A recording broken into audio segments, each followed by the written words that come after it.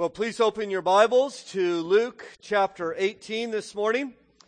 We are going to be in Luke chapter 18, beginning in verse 1. You'll find that on page 877 in the Pew Bible in front of you. If you'd like to use that, follow along there. And look at this, Luke 18 already. So here we go. I don't know if you know, it was 3 sermons in Luke 16, 3 sermons in Luke 17.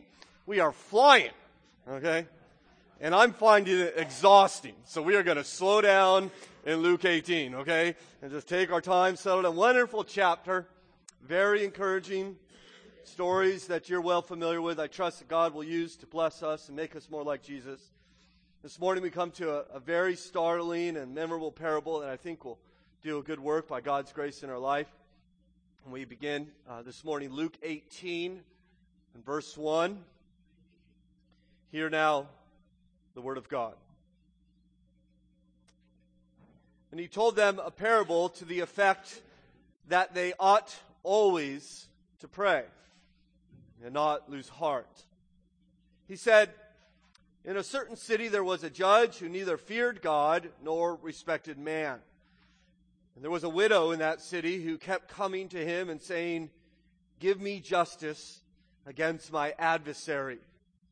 For a while he refused, but afterwards he said to himself, "Though I neither fear God nor respect man, yet because this widow keeps bothering me, I will give her justice, so that she will not beat me down by her continual coming." And the Lord said, "Hear what the unrighteous judge says. And will not God give justice to his elect, who cry to him day and night? Will he delay long over them? I tell you, he will give justice to them speedily. Nevertheless, when the Son of Man comes, will he find faith on earth?"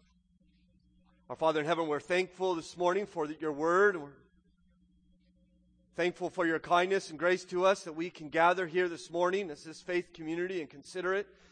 And I trust, Father, that you would be pleased to do a work in our hearts, speak to us, and challenge us, and convict us, and mold us into the image of our elder brother, our Lord Jesus Christ. And so help us. We submit to you this morning. Help your word to read us well. Help it to change us. Help us to see the life that you offer us in prayer. We pray in Christ's name. Amen. On June 26, 1986, a man named John Searing, art salesman from New Jersey, fulfilled his lifetime dream. John Searing was an avid fan of the Johnny Carson show, The Tonight Show. And he had one desire, this kind of like the one thing on his bucket list, was that one day he would go on the Johnny Carson show and introduce Johnny. That he would say, "Here's Johnny." That was it. That's all he wanted to accomplish in his life. And so he thought, I'll write Johnny a letter, see if he'll let me come. And so he wrote him a letter and said, "Dear Johnny, my name is John Searing. I'm a huge fan. I would really like to just do Ed McMahon's job just once and say, 'Here's Johnny.'" Well, John Searing received a letter back from the Tonight Show just a form letter thanking him for his loyalty to the show. It was a nice 8x10 glossy of Johnny and, appreciating him. And he thought that was nice, but it wasn't really satisfactory to him. He didn't want a picture of Johnny. He wanted to say, "Here's Johnny" on the Tonight Show. And so he sent another letter asking again. And then he sent another letter, and then another. And letter after letter after letter after letter after letter after letter after letter. "Dear Johnny, John Searing here again. I would really like to just come on your show just for a minute and say, 'Here's Johnny.'" And after sending over 800 letters, he finally gets a letter back from the Tonight Show saying, "Don't send us any more letters. You could come and announce, 'Here's Johnny.'" They fly him out to California, gets his own dressing room, name on the door, and the show's about to start. He's getting amped up that he might say, "Here's Johnny," and Ed McMahon comes out, and what does he do? Ed McMahon introduces Johnny. He says, "Here's Johnny." And John Searing saying, "Wait a second, I thought I was supposed to do this. He flew me out here to do this." And instead of introducing Johnny, John Searing was the first guest on The Tonight Show, and he came out and spent 5 minutes with Johnny Carson, interviewed him, and then they kind of said, okay, I know we're in the middle of the show, but we're going to do the intro again, handed him the script, and he went over to the side, and he did the whole intro, and here's Johnny. You can watch it online. He does a great job, by the way. And Johnny calls him over, gives him a handshake, and he says, "Go and write no more." Right? We gave you your request. You've done it now. You've bugged us for years and years. Your request is granted because of your persistence. Luke 18 and verse 1. He told them a parable to the effect that they ought always to pray and not lose heart. Keep praying. Keep praying. Over and over and over and over and over. Don't lose heart. Don't give up. Don't grow weary. Keep praying, just as Jesus kept praying. And we've seen over again in Luke's gospel, Luke records 9 prayers from Jesus. Only 7 of 7 of those 9 are only recorded by Luke. Luke alone tells us Jesus was praying when John baptized him in Luke 3 and the Holy Spirit descended upon him. He tells us that Luke in chapter 4 that Jesus was praying when he fasted for 40 days and was tempted. He tells us in chapter 5 that when his ministry began to grow in Capernaum, Jesus withdrew by himself to pray. In chapter 6, Luke tells us that Jesus spent all night in prayer before he chose the 12 apostles. In Luke chapter 9, before he asks Peter who he thinks that Jesus is, the Bible tells us, Luke tells us alone, that Jesus was praying before he asked that question. 8 days later, he'll go up to the mount to what? To pray, and it's there he would be transfigured. Before the apostles ask him to teach them to pray, in Luke 11 we read, now Jesus was praying in a certain place, right? When we get to Luke chapter 22, we'll see that Jesus will say, Peter, I'm going to be praying for you. Later on in Luke 22, we see him praying in the garden. We should not be surprised, therefore, when we get to Luke 23 and verse 46 and the last breaths that Jesus uses in this life. He uses them to pray. Jesus called out with a loud voice, Father, into your hands I commit my spirit. When he said this, he breathed his last. Always praying, never giving up. And here in Luke chapter 18 and verse 1, he instructs us to do likewise, to always pray and not give up. Have you given up? Is there something that you have given up on? Something you have stopped praying about? Oh, God might call that to your mind. That might be very helpful for you as we consider this parable. What have you given up on? Because if you have given up, if you have stopped praying, I'm telling you, here comes Jesus and he says, let me tell you a little story why you should never stop praying.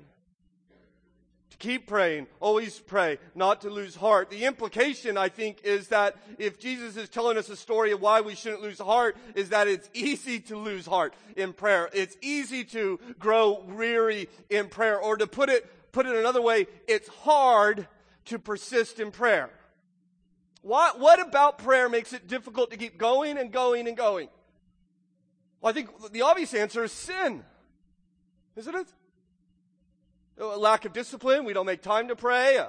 Maybe we have everything we need. There's wealth and security, and we don't feel like we have a need to pray. It's one of the things I love going to Ghana for, because people don't have the things that you and I have, and they have such a stronger relationship with the Lord because they're constantly asking Him to take care of their needs.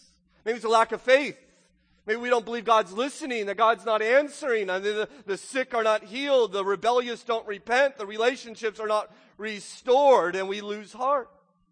Maybe it's just outright rebellion. We're just not going to do what Jesus tells us to do.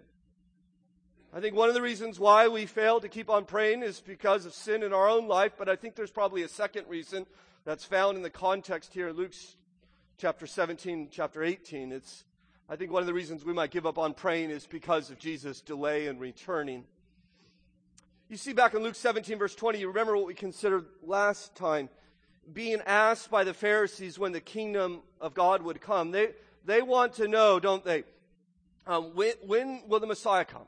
When will he bring his reign? When will he usher in peace and make everything good? And Jesus goes on to explain, well, okay, listen, he's going to come powerfully, and it's going to be dramatic, and it's going to be determine eternal destinies, but it's going to be a while, he says. There's going to be a delay. He says, there's going to be a time in which you wish the Son of Man would come, and he will not be here. It's going to be a while. And then he teaches this parable on what we should do in the meantime. Why we wait. That is, we should pray. In fact, you look at the end of this section, jump down to Luke 18, verse 8, the second half of that verse. He says, nevertheless, when the Son of Man comes, will he find faith on earth? He's saying, will we endure? Will he find us trusting him while we wait? I mean, we want him to come. We want him to bring his peace, but he's delayed. We want him to come and reign, right? And we're tempted to grow weary. We're tempted to give up as we suffer the pain in this life and the sin in this life. And Jesus knows it's going to be hard while we wait. This is why he tells them in Luke 18, verse 1, you got to keep praying. You can't lose heart in this. And so I want to, with you this morning, consider this wonderful little parable. We won't spend much time in the parable itself, but we're going to spend most of our time in the explanation that Jesus gives. What I appreciate, a lot of times Jesus doesn't explain his parables. So I praise the Lord. We not only get an introduction, verse 1, you get this explanation. It's very helpful for us. And I trust it will bless us this morning. So consider, first of all, the parable of the persistent widow. There are two characters. The first we might call a terrible judge. We meet him in verse 2. He said, in a certain city there was a judge who neither feared God nor respected man. Now there seems to me that there are two things you want in a judge, and the two things you want this man lacks, right? He doesn't fear God, and he doesn't like people. And he even knows it. Look down in verse 4. For a while he refused, but afterward he said to himself, he had a little conversation with himself, though I neither fear God nor respect man. Right? It doesn't bother him at all, evidently. He knows who he is. And if you don't fear God, then you think, well, listen, you don't have any accountability over you. You don't have anybody who's going to judge you. And so this judge thinks there's no authority over him. He has no fear of God. Therefore, he has no incentive to be just. We need judges that understand that they are not the ultimate authority. In fact, in a time of Israel's rebellion under King Ahab, the judges were incredibly corrupt and terrible, terrible people. And Ahab dies and his son rises to reign, a godly man named King Jehoshaphat. And he gathered the judges and he said to them, consider carefully what you do, because you are not judging for man but for the Lord, who is with you whenever you give a verdict. Now let the fear of the Lord be upon you, and judge carefully. Right? Well, this man doesn't care about any of that. And to make matters worse, he doesn't like people. You're suffering, he doesn't care. You've been abused, he doesn't care. Someone's wronged you, he doesn't care. Which means, of course, if you're weak and vulnerable and you suffer injustice, you have little hope with this man, like this widow, as we see in verse 3. We might call her a tenacious widow. And there was a widow in that city who kept coming to him and saying, give me justice against my adversary. She has this adversary, someone who's opposing her. We're not sure what it is, and she wants justice. Maybe she's been, swindled out of some money. Maybe she's been abused. Maybe she's been robbed or taken advantage of, and she wants justice. The problem is that you got a bad judge and you got a helpless widow with, very little resources to compel the judge to give justice. You think, if you have a bad judge, how do you get him to give you justice? Well, one way, you might try to bribe him, I guess, but she has no wealth to do anything like that. You might try to threaten him, right? Hold something over him, but she has no power or influence. She doesn't have money. She doesn't have influence, but she's got time, evidently. Because the one thing she can do is to beg him, which she did over and over and over and over again, as you see in verse 4. For while he refused, but afterwards he said to himself, though I neither fear God nor respect man, yet because this widow keeps bothering me, I will give her justice, so that she will not beat me down by her continual coming. You see this tireless plea. She ignored at first. This guy has no intent on ruling on her behalf, just hoping she would leave him alone. And she just comes pleading with him over and over again. He even says there, you see that in verse 5, she's beating me down. That's actually a boxing term, right? It's like to get a black eye. She's just beating this judge up with her constant requests. And I don't know, it's easy for me to imagine what this looks like. Maybe it is for you. That judge gets up, going off to work this morning, and who's out there on the curb waiting for him? His little old widow. Good morning, Judge.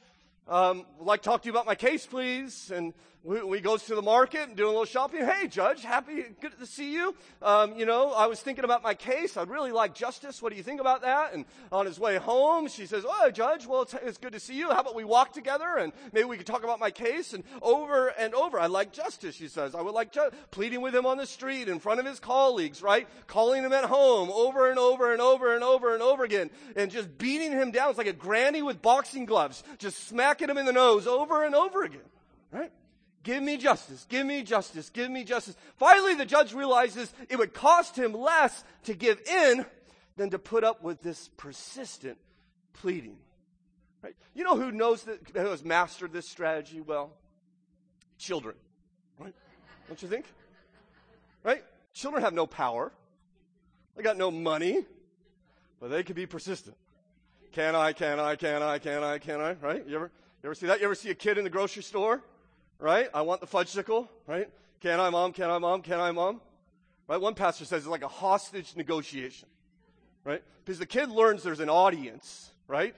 And there are people watching this situation, and somehow they realize, can I have the candy bar? No, you can't. Well, they say, okay, well, if I start screaming, maybe if I throw my body on the ground and start flailing, everybody will think you're a terrible parent, or maybe you're beating me or somehow. Right? And so I'll just do that a little bit, and finally the parent says, fine, here, have the candy bar, and then of course the kid just, like a light switch, everything's better, right?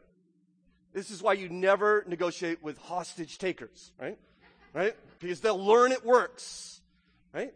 This is what she's doing, persistence. She's a nuisance. She's wearing him down. Give me justice, give me justice. And he does, not because it's right, but to get rid of her.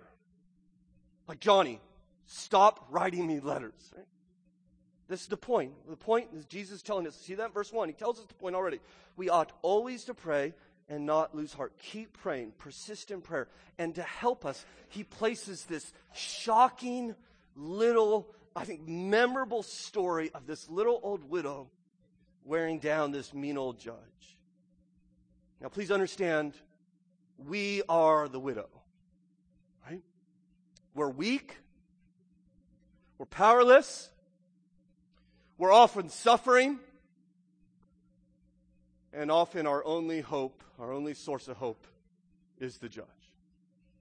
And so we keep on asking, and we keep on seeking, and we keep on knocking on heaven's door. We keep on praying and not lose heart. This is Christ's call to a persistent prayer. The call to persistent prayer, as you see in verse 6. And the Lord said, hear what the unrighteous judge says. And will not God give justice to his elect who cry to him day and night? Will he delay long over them? I tell you, he will give justice to them speedily. It's a call that we might persist in prayer. The question, of course, that is raised is, what, are we just to keep bugging God? Right? Or do we wear God out with our repeated requests, punching God over and over? Can I? Right? And God saying, I don't want to give this to you, but I can't handle your requests anymore. Here you go. No. God is nothing like this judge. In fact, we've already seen in Luke chapter 12 and verse 32, Jesus says, it is your Father's good pleasure to give you the kingdom. Fear not, little flock, for it is your Father's good pleasure to give you the kingdom of God. He wants to give to us. It pleases us. It pleases him to give to us. So we may be like the widow, but God is nothing like the judge. The argument is, if this unrighteous judge will give in to her plea, how much more willing is our good judge and our wise judge and our gracious judge? In fact, Jesus uses this kind of logic over and over again. He's already done it about prayer. If you remember Luke 11, that incredible teaching on prayer. And Jesus says, listen, dads, when your son asks for a loaf of bread, do you give him a scorpion? When he asks for a fish, do you give him a snake? Of course you don't. You give him good gifts. And he says, if you then who are evil know how to give good gifts to your children, how much more will your Father in heaven give to you? And so what Jesus is teaching us, if this wicked judge will listen, how much more will a judge who loves you? In fact, the contrast between this judge and God, I think, is meant to encourage our persistent prayers and to help us never to lose heart. And so what I simply want to do is I want to consider the difference between this judge and God, right? The unrighteous judge and the righteous judge, and think about, in light of that difference, how might this impact our persistent prayer? I think the first impact is that it would lead us to pleading prayers. Pleading prayers because we trust God's justice. Note verse 7 again. And will not God give justice to his elect? Unlike the judge in this story, God delights in justice. Beautiful scripture read for us from Malachi just a little while ago talks about how God delights to give justice. God gives justice. I like Deuteronomy 32 verse 4. All his ways are justice. A God of faithfulness and without iniquity, just and right is he. He's a God of justice. This is important for us because we live in a world in which quite often it seems like injustice is winning. The persecution of the church, the corruption in politics, the slander in relationships, and it looks like injustice is winning. And I tell you, in those cases, we can always pray to a perfectly just judge. We can ask for justice. In fact, verse 7, give justice, literally give vindication. It's okay to ask God to do what is right. It's okay to ask God, to plead to God for justice, to plead to God to vindicate his suffering people. O sovereign Lord, holy and true, how long will you judge? How long before you judge and avenge our blood on those who dwell on the earth? Plead the perfected martyrs in heaven. Give us justice, they say. In fact, I believe to pray for justice is in some way to pray for the kingdom of God. We are taught to pray, your kingdom come. His kingdom is a kingdom of perfect justice. And so we ask God to bring justice upon this earth. We're asking for God to rule. We're to plead with him. No, this is not often, when we pray for this, it's not often casual prayers or formal prayers. Look how he explains it, verse 7. He says, and will God not give justice to his elect who do what? Who cry to him day and night. Deeply felt pleas over and over again. We should have pleading prayers, crying out to him. And secondly, we should have confident prayers because we trust God's love. Confident prayers. Here's a judge who loved no one but himself, right? He couldn't care less about this anonymous widow. She was nothing to her. She was nothing to him. Please understand, we are no stranger to God. I want you to note how Jesus describes us there once again in verse 7 when it says, and will God not give justice to his elect? You, my brothers and sisters in Christ, are God's elect. God has chosen you. And so when we come to him, God is not saying to us, okay, now who are you again? Right? No, please understand that when we pray to him, we come to him thinking, Jesus is inviting us to think this, I'm coming to the one who has chosen me.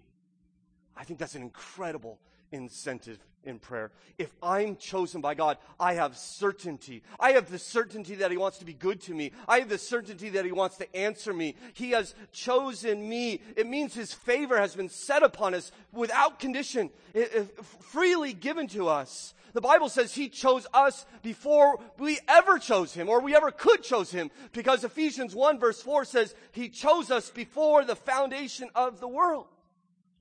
And my friends, I think there's incredible security and comfort that my belonging to God is not dependent upon my ability to hold on to Him in faith, but is dependent upon His ability to continue to love me with a love He set upon me before this world ever began. I love God. I trust God because He has chosen me. Now, I understand some struggle with this interpretation. I understand that some are uncomfortable with. Not everyone agrees here that this is what it means to be God's elect. And that's okay. Okay? For some reason, we get way too emotional when we deal with these kind of difficult theological principles. And this is not something for us to get upset about or divide on, but I do want you to think about it. Because some people think, okay, God chose me because He looked down the corridors of time and saw that I would put my faith in Him. And then because I put my faith in Him, He came and chose me. And I don't see that taught anywhere in Scripture, my friends. And if you think that He chooses you in response to your faith, then you lose all the security that He means to give you when He calls you His elect. Because He's just choosing you because you first chose Him, so it's all on you. The fact that God calls me His elect has such powerful security in my own life. If He chose me according to His sovereignty, which I believe He did, then I could pray to Him in great confidence. I'm coming to the one who loved me and cared for me before I ever knew Him, before I was ever created. I can say, Father, listen to my prayer because You have chosen me. I belong to You. You've promised good for me before creation. And I think this is why, listen, there's a reason. Jesus could have described this 100 different ways in verse 7. And for some reason, when He wants to encourage persisting prayer, He says, I want to remind you, God has chosen you. God has elected you. And I'll tell you, that makes me want to pray boldly. I don't want to pray timidly. I want to pray with confidence before an electing and loving Father. I want to have the confidence that Abraham had, who was a pagan man, not seeking after God at all, and God chose him. And you see how Abraham prayed and even argued with God over the welfare of Sodom. Or I want to pray like Moses prayed.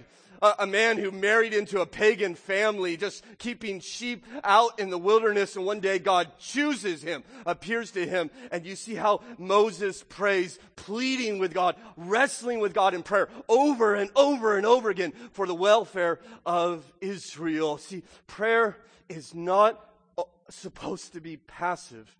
It's not often calm.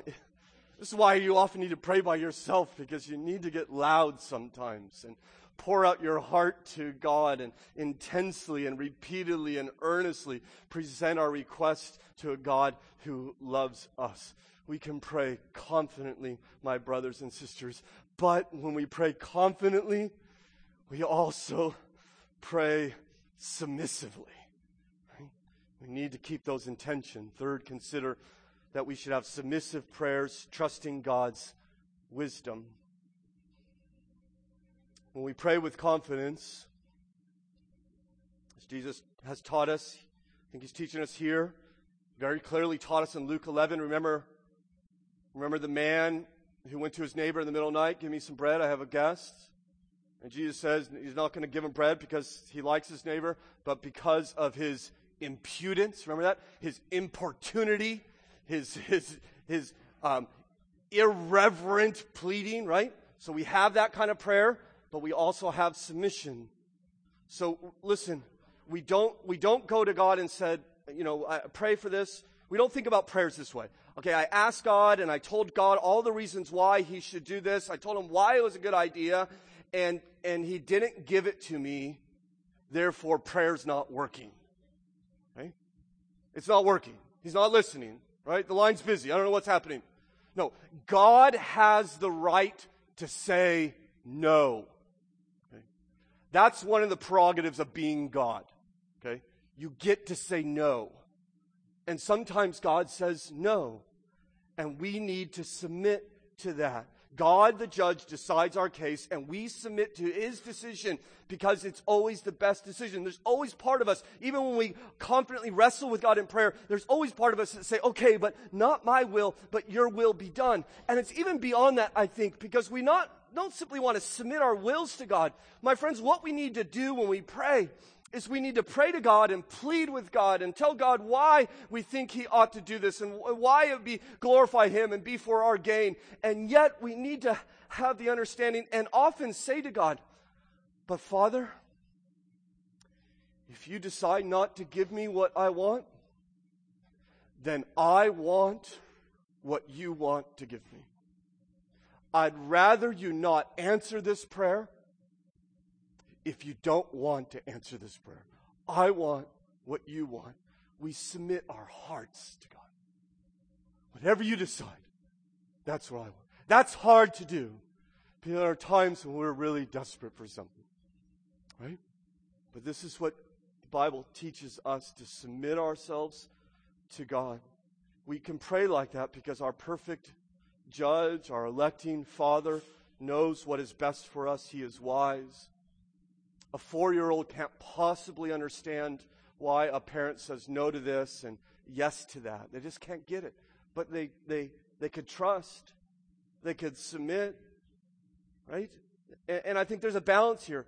I mentioned that we have to keep this in tension. There's a balance between confident prayer and submissive prayer. There's a balance between wrestling with God in prayer and resting with God in prayer. And if we overstress our confidence in prayer, we will become angry when God does not answer our prayers. But if we overstress our submission in prayer, we will become passive, and he wants us to cry out to him day and night. In fact, we overstress either one, we'll stop praying. But Jesus says, no, we're to pray confidently and pray submissively. And part of submitting, you're not going to want to hear this, but it's true. So here you go. Part of submitting is that you have to be patient. Number 4, we should have patient prayers, trusting God's timing. Look what Jesus says at the end of verse 7. Will he delay long over them? I tell you, he will give justice to them speedily. Now, please don't misread that, because it does not say he will do it immediately. The word is not immediately, but the word is, what is it? Speedily, swiftly, quickly. In other words, when God decides to answer, it will come quick. But the whole point of the whole parable is not I pray and get the answer immediately. The point of the parable is I pray and pray and pray and pray, not day and night, over and over again, and I don't lose heart. And one day, God will answer that. And when he answers that, he will answer it quickly. He will answer it swiftly. He's not like the unjust judge. He's not putting this off because he doesn't want to be bothered.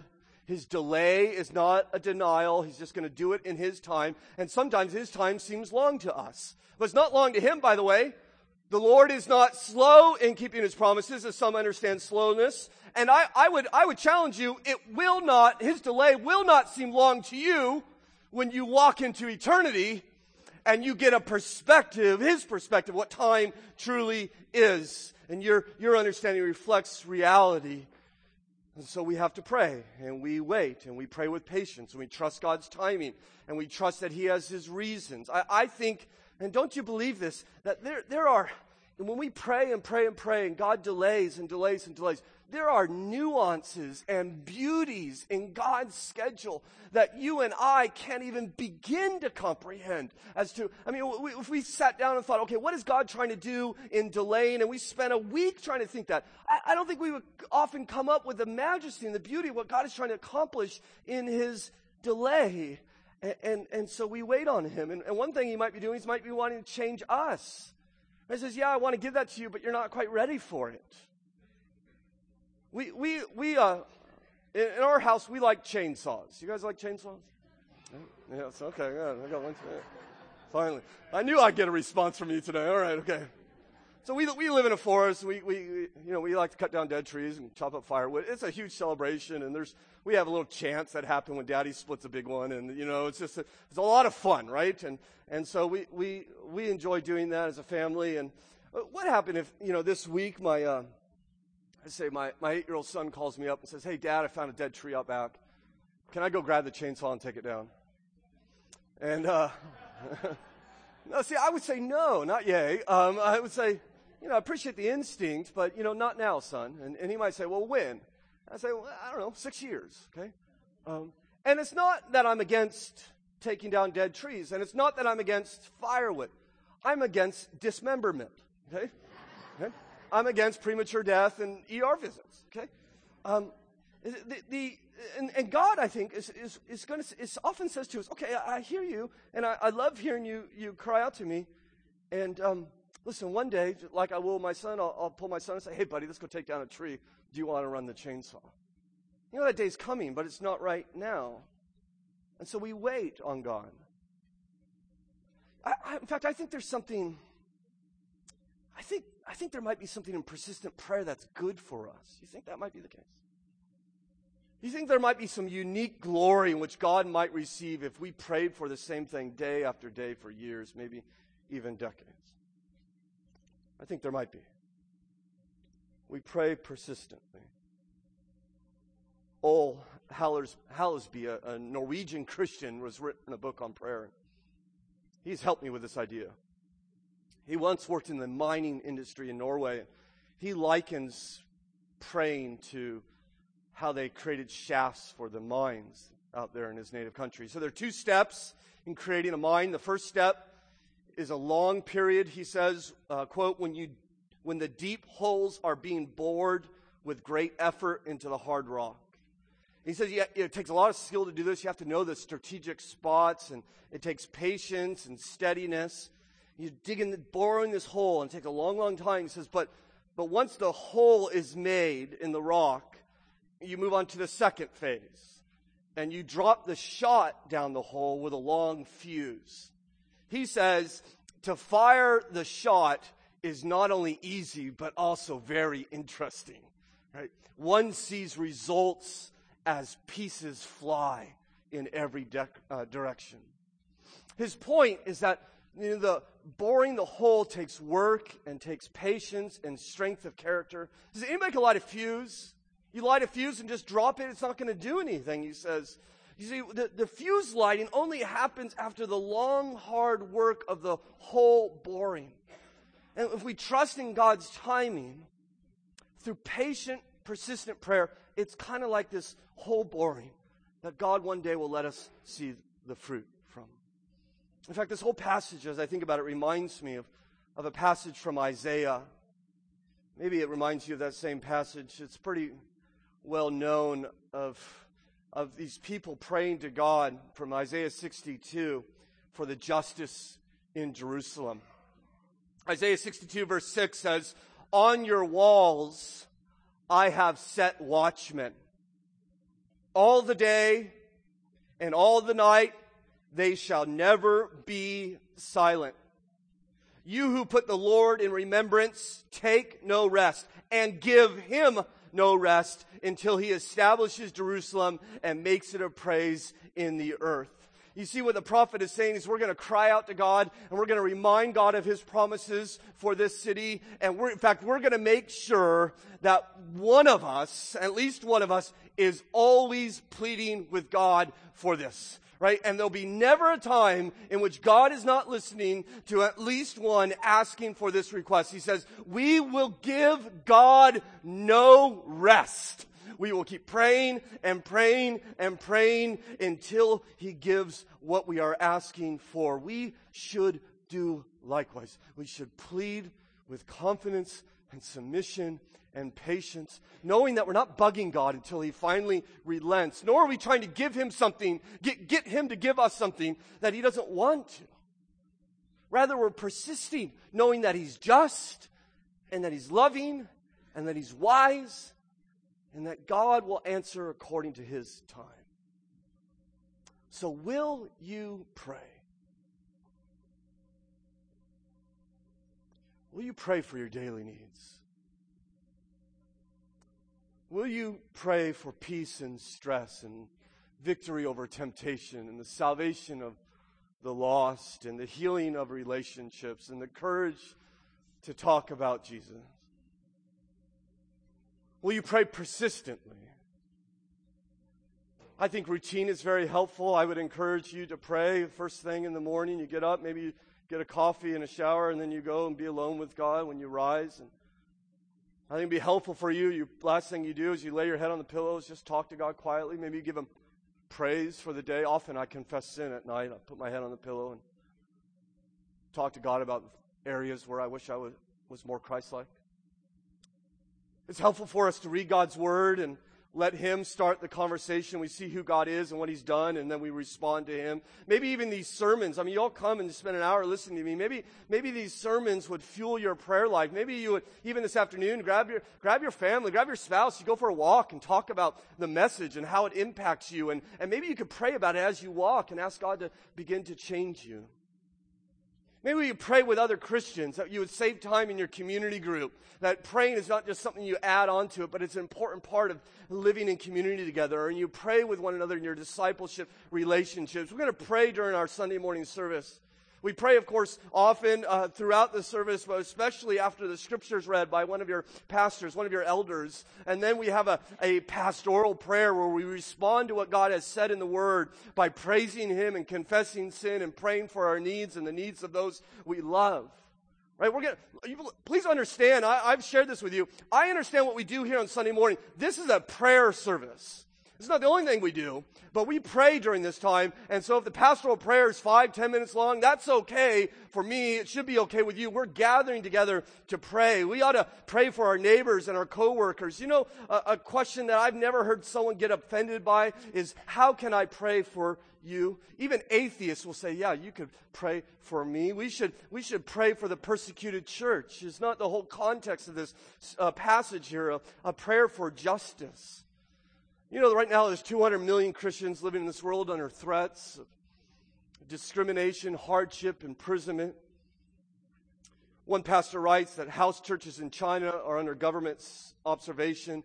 Christians in Sudan face genocidal violence from militant Muslims. Citizens in Saudi Arabia are not allowed to convert to faith in Jesus Christ. Pastors in Vietnam meet in secret to receive their theological training. Militant Buddhists in Sri Lanka burn down churches. Christians in Eritrea are murdered and jailed in record numbers. Just today, there are 3 children fighting for their life in a hospital in Indonesia because their church was bombed. One boy is named Alvaro. He's 4 years old. He just had his 17th surgery a couple of weeks ago. And it's just not the surgeries that he's endured.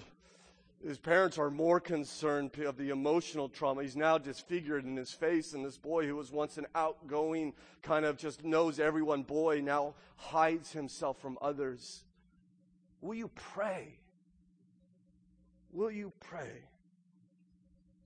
Please understand, I'm not trying to fill you with guilt this morning.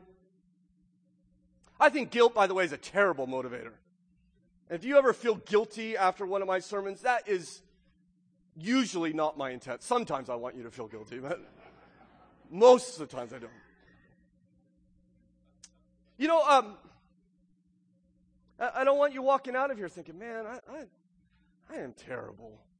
What's wrong with me? Why don't I pray? That's not what I want. You know, if you don't pray persistently, that doesn't mean you're not a Christian. You don't have to pray persistently to be a Christian. I just think it's an incredible privilege. You ever think about the privilege of prayer? I mean, it's the creator of the universe you're talking to, and He's listening to you, and you have His ear. I mean, why does that shock us? It doesn't shock me. It should. I mean, imagine if you couldn't pray anymore. Like He shut the door, no more prayers, no more access, and someone comes to you and please, man, I have this great need, and they present this need to you, and you say, well, you know, good luck with that. Right? You know, cross your fingers, hope that gets better. Or you say, okay, listen, I know the creator of heaven and earth. He chose me, and He listens to me. I'm going to go talk to Him about that need. In fact, do you want You could join me. We could talk to him together about that. That's just amazing, isn't it? That God listens to you, like anytime you want, day or night. You don't need to call his secretary or get on his calendar. You just go to him. Right? And it's a privilege. You don't have to. I mean, there are very few have-tos in the New Testament. There's a lot of get-tos, right? Or as Francis Chan puts it, there's a lot of stupid if you don'ts. Right? I mean, you don't want to serve, okay? You don't want to give, okay? You don't want to help others, okay? You don't want to pray persistently, okay? I just want you to know that's really, really, really, really dumb. Right?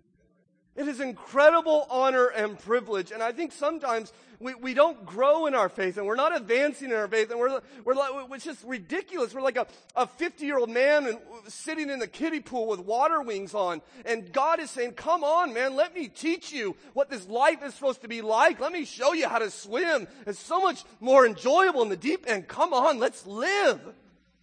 And he's inviting us to this incredible privilege. The creator of heaven and earth says, pray to me and I will listen to you. Will you pray? I think that's an important question. In fact, I think it's a question Jesus wants to know the answer to, for he ends this passage at the end of verse 8, saying, nevertheless, when the Son of Man comes, will he find faith on the earth? Many question whether Jesus is really returning. That's not his question. His question is not if I'm coming back, but will we be ready when he comes back? Right? Not will he do what he promised in Luke 17, but will we trust him to do it and obey him in Luke 18? Will he find faith on the earth, he says. The answer, of course, is yes, he will. He already told us he will in Luke 13, because he said the kingdom of God is like a small little mustard seed that's planted, and it grows into this massive tree, and it reaches all the nations. There will be people. He will find faith on the earth. The question, I think, for us is, will he find it in us? Will you find faith here in Hamilton Baptist Church? The evidence of faith, evidently, and Jesus linking this to this story, is persevering prayer. It's only if we'll only persevere in prayer if we have faith in his promises. In fact, I think, we surveyed all the advantages we have over this poor widow. She has one advantage we don't have. She has something on us. You know what it is? She could see the judge. She walked right up to him. In order for us to talk to the judge, what do we need? We need faith. Augustine said, when faith fails, prayer dies. So Jesus asks, when he returns, will he find Hamilton Baptist Church of people praying consistently? Will he find faith here? When we give up on prayer, we are, in a sense, saying we don't believe God hears us.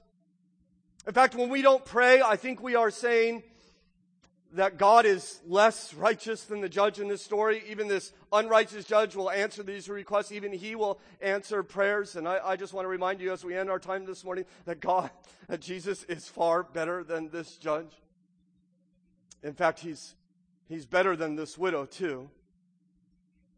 She evidently suffered some unsaid justice, didn't she? But she did not suffer to the point of shedding blood.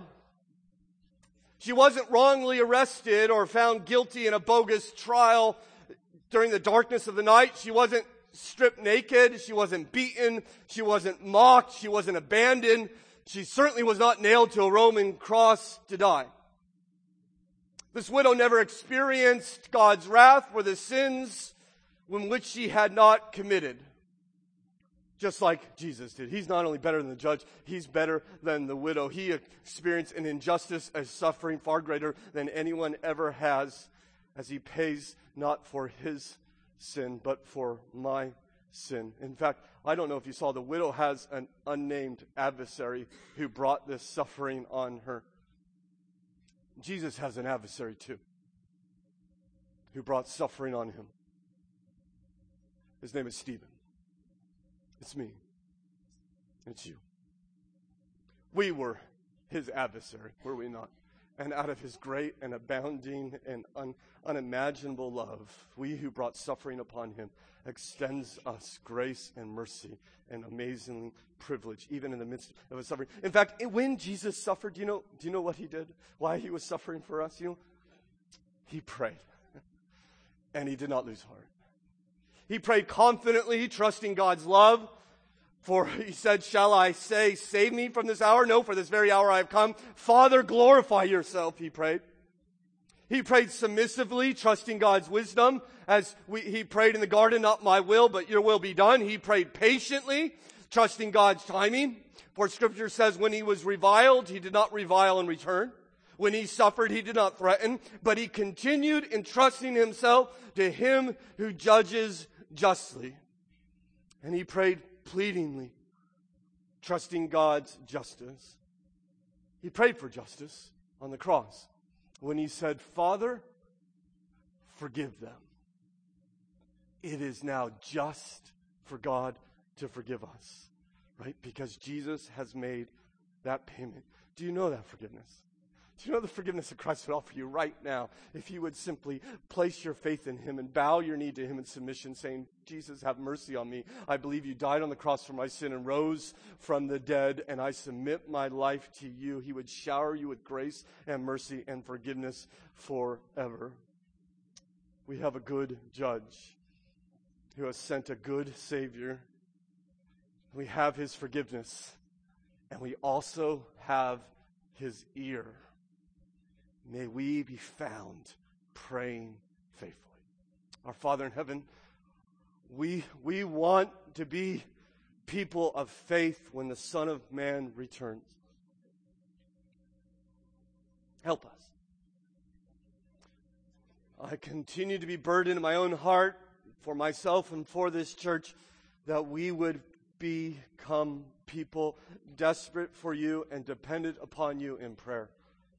Help us to see the great privilege and honor it is that you invite us. Help this little story to be ingrained in our hearts that we would not forget it. And help our friend here who does not know Christ as her Savior or his Lord, that she or he would receive the forgiveness that you, God, would offer them even now.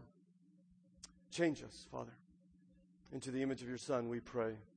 In Christ's name, amen.